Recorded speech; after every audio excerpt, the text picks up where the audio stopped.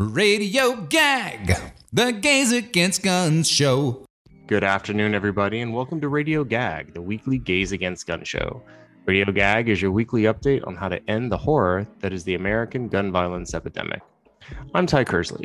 And I'm Sean Stefanik with Gays Against Guns, and this week we discuss the National Shooting Sports Foundation with Newtown Action Alliance Chairwoman Poe Murray. Later, I will speak to Guillermo Sabate from Giffords, Gun Owners for Safety, about the new generation of gun owners in the gun violence prevention movement. But first, our in memoriam.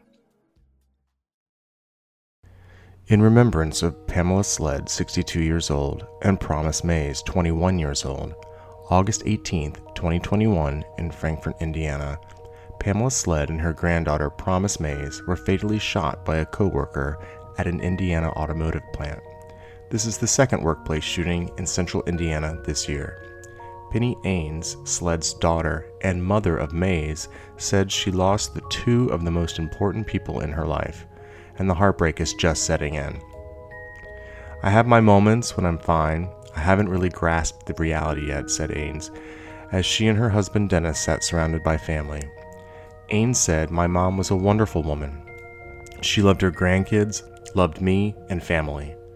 That afternoon, Ains knew something horrible happened at NHK. In the pit of her stomach, she knew either her mother or her daughter were involved.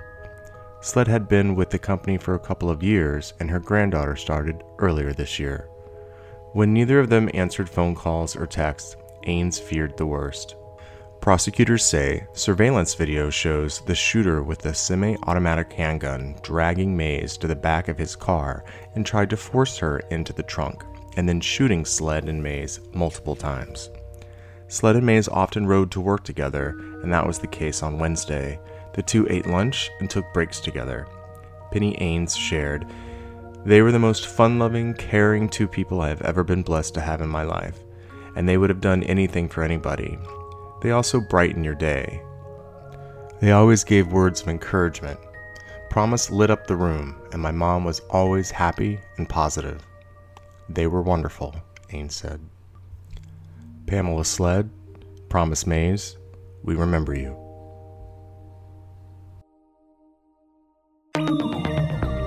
And remember, you can see photos of Pamela Sled and Promise Mays on our Gag Human Beings page on Facebook, where we honor all lives lost to gun violence. Up next, our very informative conversation with Poe Murray from the Newtown Action Alliance about the National Shooting Sports Foundation and breaking down their agenda, how they've been handling their money, and their frightening influence. Welcome to Radio Gag. Thank you, Ty, for having me on today. All right, I appreciate it. We wanted to dive deep in to figure out and tell our listeners who the NSSF is.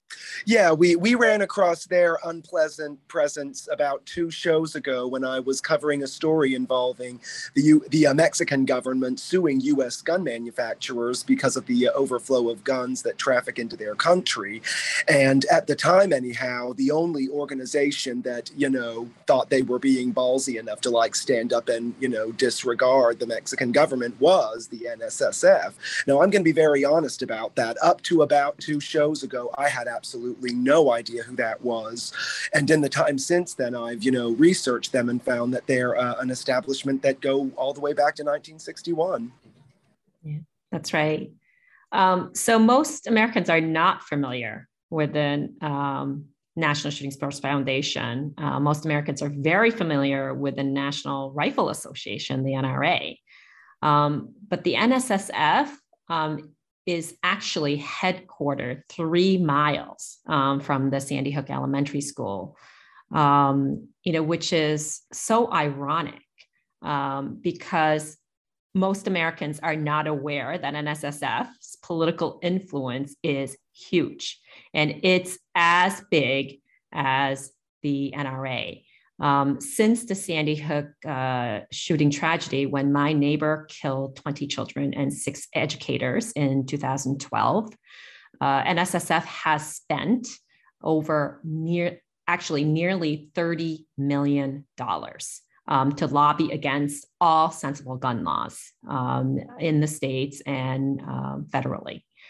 The NSSF has opposed many of the sensible gun laws, such as the Manchin-Toomey and the King-Thompson background check bill that was voted on after the Sandy Hook tragedy in 2013. And they have opposed many other gun safety regulations, such as laws requiring parents to safely store firearms in their home in the manner that is described in their very own Project Child Safety Kit brochures. They have also opposed child access prevention laws that hold adults criminally responsible for children who gain unauthorized access to the guns. They also have supported unprecedented legal immunity for the gun industry, the PLACA, which prevents parents and victims from bringing lawsuits against the gun industry. And sadly, they also have defined what an assault weapon is and rebranded it as modern sporting rifles. Because it benefits the gun industry to sell more assault weapons and high capacity magazines. And I could go on and on and on, with a list of gun bills and policies that they do not support. So they've been a fairly bad actor contributing to the gun violence crisis in our country. How effective are they, in comparison, if I may, to the National Rifle Association, who have their hooks in all sorts of politicians as well as organizations and establishments? Yeah. So Sean, they are highly effective. As I stated, they spent nearly $30 million to lobby against all gun laws. And recently they came out very strong and spent millions of dollars against the nomination and confirmation of David Chipman as our next ATF director. So they have a lot of money. They are the trade association, but for the gun industry, they're directly linked to the industry. They fund this gun lobby group to fight against gun safety measures for gun profits. That's the bottom line. It's all about making money for the gun industry. They do not care about saving lives.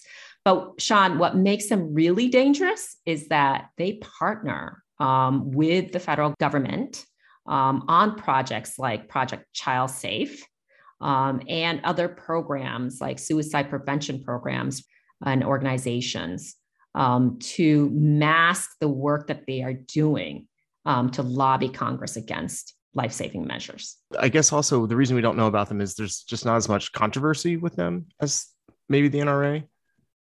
Well, they stay under the radar. They certainly represent the industry very well. And every January, they hold the biggest gun show in the world called the SHOT Show. So as you can imagine, I mean, even our government entities, and police departments, they attend these SHOT Show events in Las Vegas to purchase guns from the industry. So they collaborate with government entities. And like I said, they stay under the radar. They're not as egregious as the NRA in public statements to promote their agenda, which is guns to everyone, everywhere. We were kind of calling them NRA light or like diet NRA, but you're saying it's basically just as deadly to Americans, at least. That's right. That's right. I would not call them the NRA light. After the Sandy Hook tragedy, Connecticut passed the second strongest gun laws in the nation. And guess what they did? They filed a lawsuit against the state. And they have filed lawsuits against other states as well, in California, in Colorado, and some municipalities to prevent the enactment of gun laws. So it's really important, like I said, for us to pay attention to what they're doing and counter their work that they're doing. We are working really hard to try to educate the broader communities across the country about the National Shooting Sports Foundation. And we are also working to educate the government, the White House and others, to encourage them to not give our tax dollars to fund any of the projects that they are engaged in. Because on one hand, they're taking money, our tax dollars, and pretending that they are a gun safety organization, when in reality, they are a corporate gun lobby, directly working on behalf of the industry to sell more guns, despite the fact that we have significant gun deaths and injuries in this country. Well, what's one of the things that Newtown you've been able to do to kind of oppose them? Yeah, that is a great question. So organically, after the Sandy Hook tragedy, a group of Newtowners began to picket outside their corporate headquarters. And for the past 9 years, we've held many vigils and many protests in front of their office. For years, the other side, the gun rights activists and NSSS supporters have learned about our protests, and they would get there early with their guns to intimidate us. And recently, we have submitted a proposal to change the ordinance or create an ordinance in Newtown to ban armed intimidation. Our proposal included eliminating guns at protests like the ones at NSSF, and also banning guns on town property and town buildings, and also banning open carry. But they've decided to evaluate just banning open carry on town property. So we are trying to do something about it locally. So in the future, it would be great to have GAG visit us in Newtown, right? With your humans. We've agreed. I'm already there, ready to join. Please come. Okay. Let's do it. Let's hold a protest together. Absolutely. Yeah, good. I mean, I suppose the only thing I can add at this point is the very snarky, catty comment that it looks like the gun violence problem has its Delta variant here in the NSSF. So, yes, that's actually a good analogy. I also want to invite you and all your followers to join us in December. Every year, we hold a national vigil for all victims of gun violence on Capitol Hill. That will be held on December 8th this year from 7 to 9. And then we encourage our partners from across the country to hold a local event to shine a light on this devastating impact of gun violence and to support the families and survivors who have been directly impacted by gun violence. Absolutely. And we'll be promoting that. Absolutely. Thank you. No problem. Absolutely. What's a good way for people to find some information about Newtown? Sure.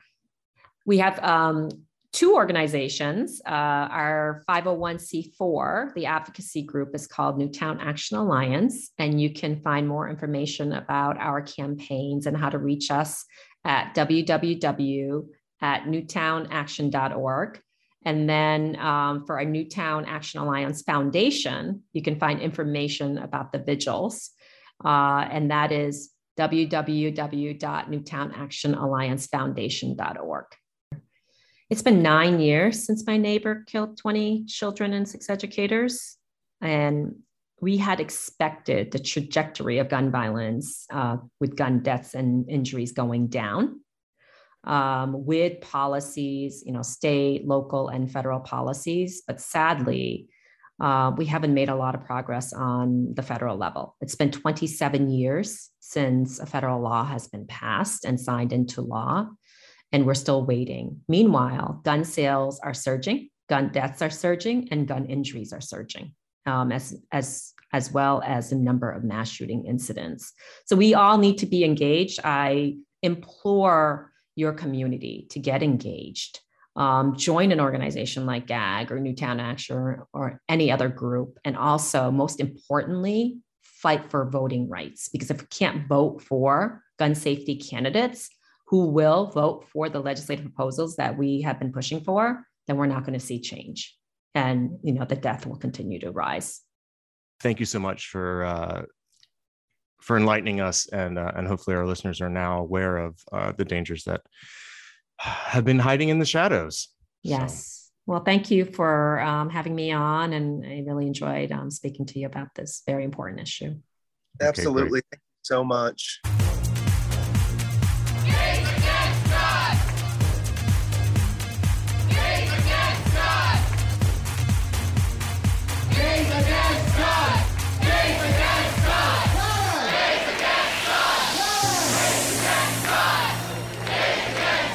You're listening to Radio Gag, the Gays Against Guns show, here on listener-sponsored commercial-free radio WBAI.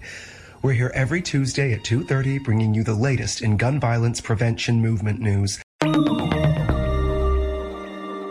I wanted to start a segment on the show where we talk to gun owners about gun rights, safety, and gun violence prevention. I recently spoke with Guillermo Sabate, who is a gun owner and gun safety advocate.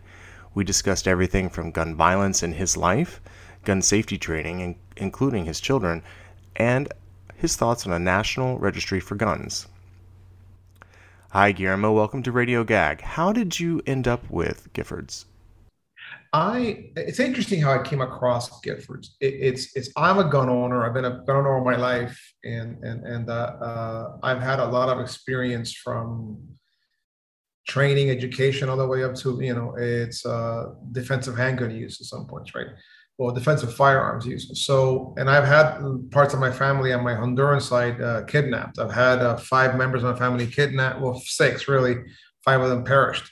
So that definitely impacts my view on gun rights, right? And the ability to have the tools to defend yourself, and especially the superior tools than than everybody else would have in that regard, right? So for me, I've been in Honduras where they tried to abduct my cousin, not me because I'm not that important, but they were trying to abduct my cousin, and we were able to hold off 8 attackers, right, with a modern sporting rifle, which most people know as an AR-15, right? So that for me, just it's an indelible experience at that point, right? I mean, granted, I have plenty of training. I have been a private military contractor for a while, and before that, I have been in the military serving in Honduras.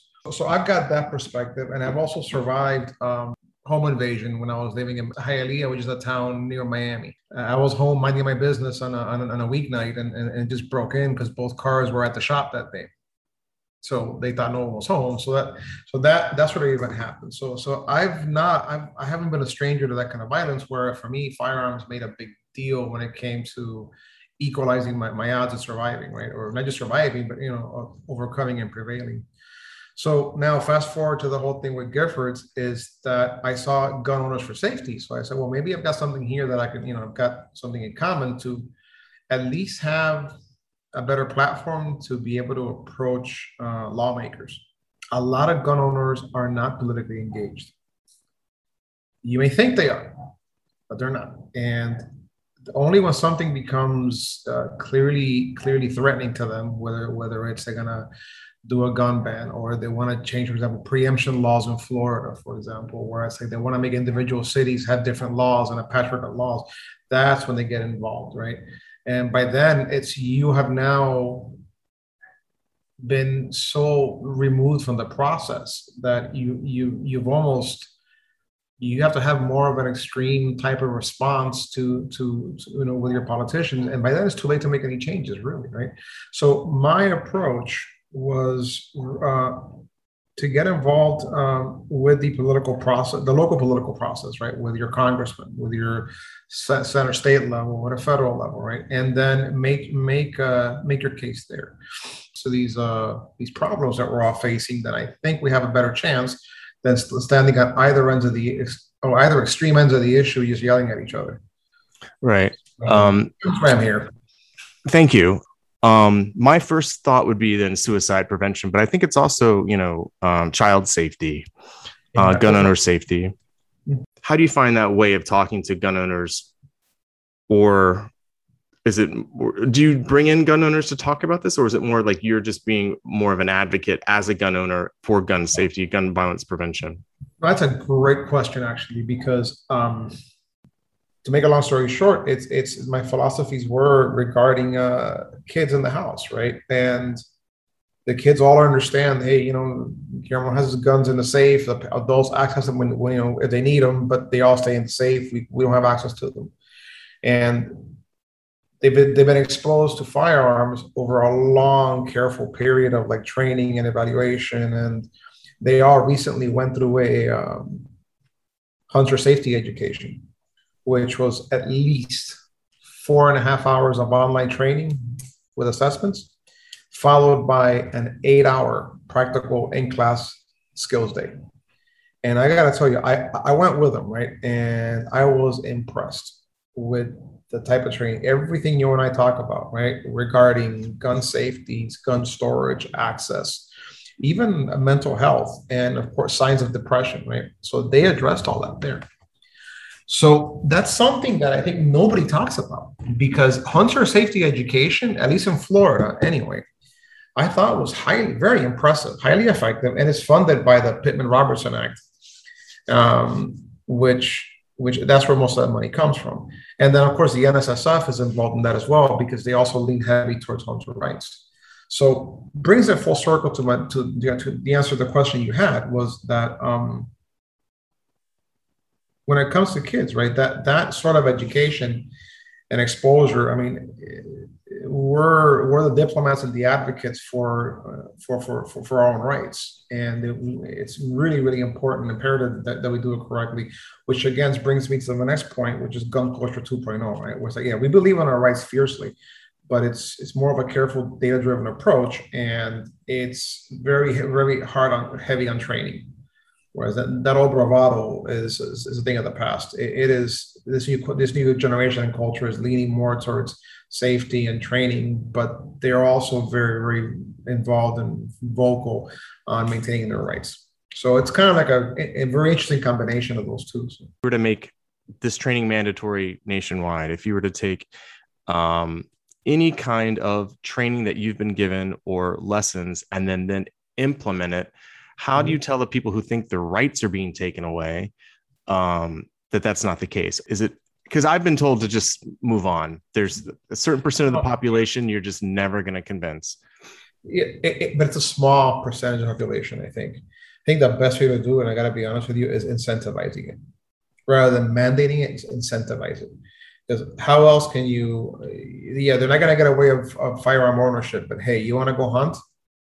You gotta pass this hunter safety course, right? Man, because I've come from Latin America and I've seen registries abused. I've seen it happen. I've seen it confiscated, and you're gonna have a hard time convincing me of that. But if there was an incentive, you want to get people incentivized, and just look at the NFA rules. People are willing to sign their life away just to get a dumb little suppressor that only reduces your noise by 20%, 30%. Right. So if you're willing to do that, right, go through all that and give the ATF full access to your life because you want to have a suppressor, right?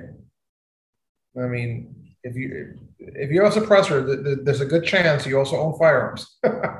So that's probably the way to incentivize it, right? Change some of the NFA rules, I think, in that regard.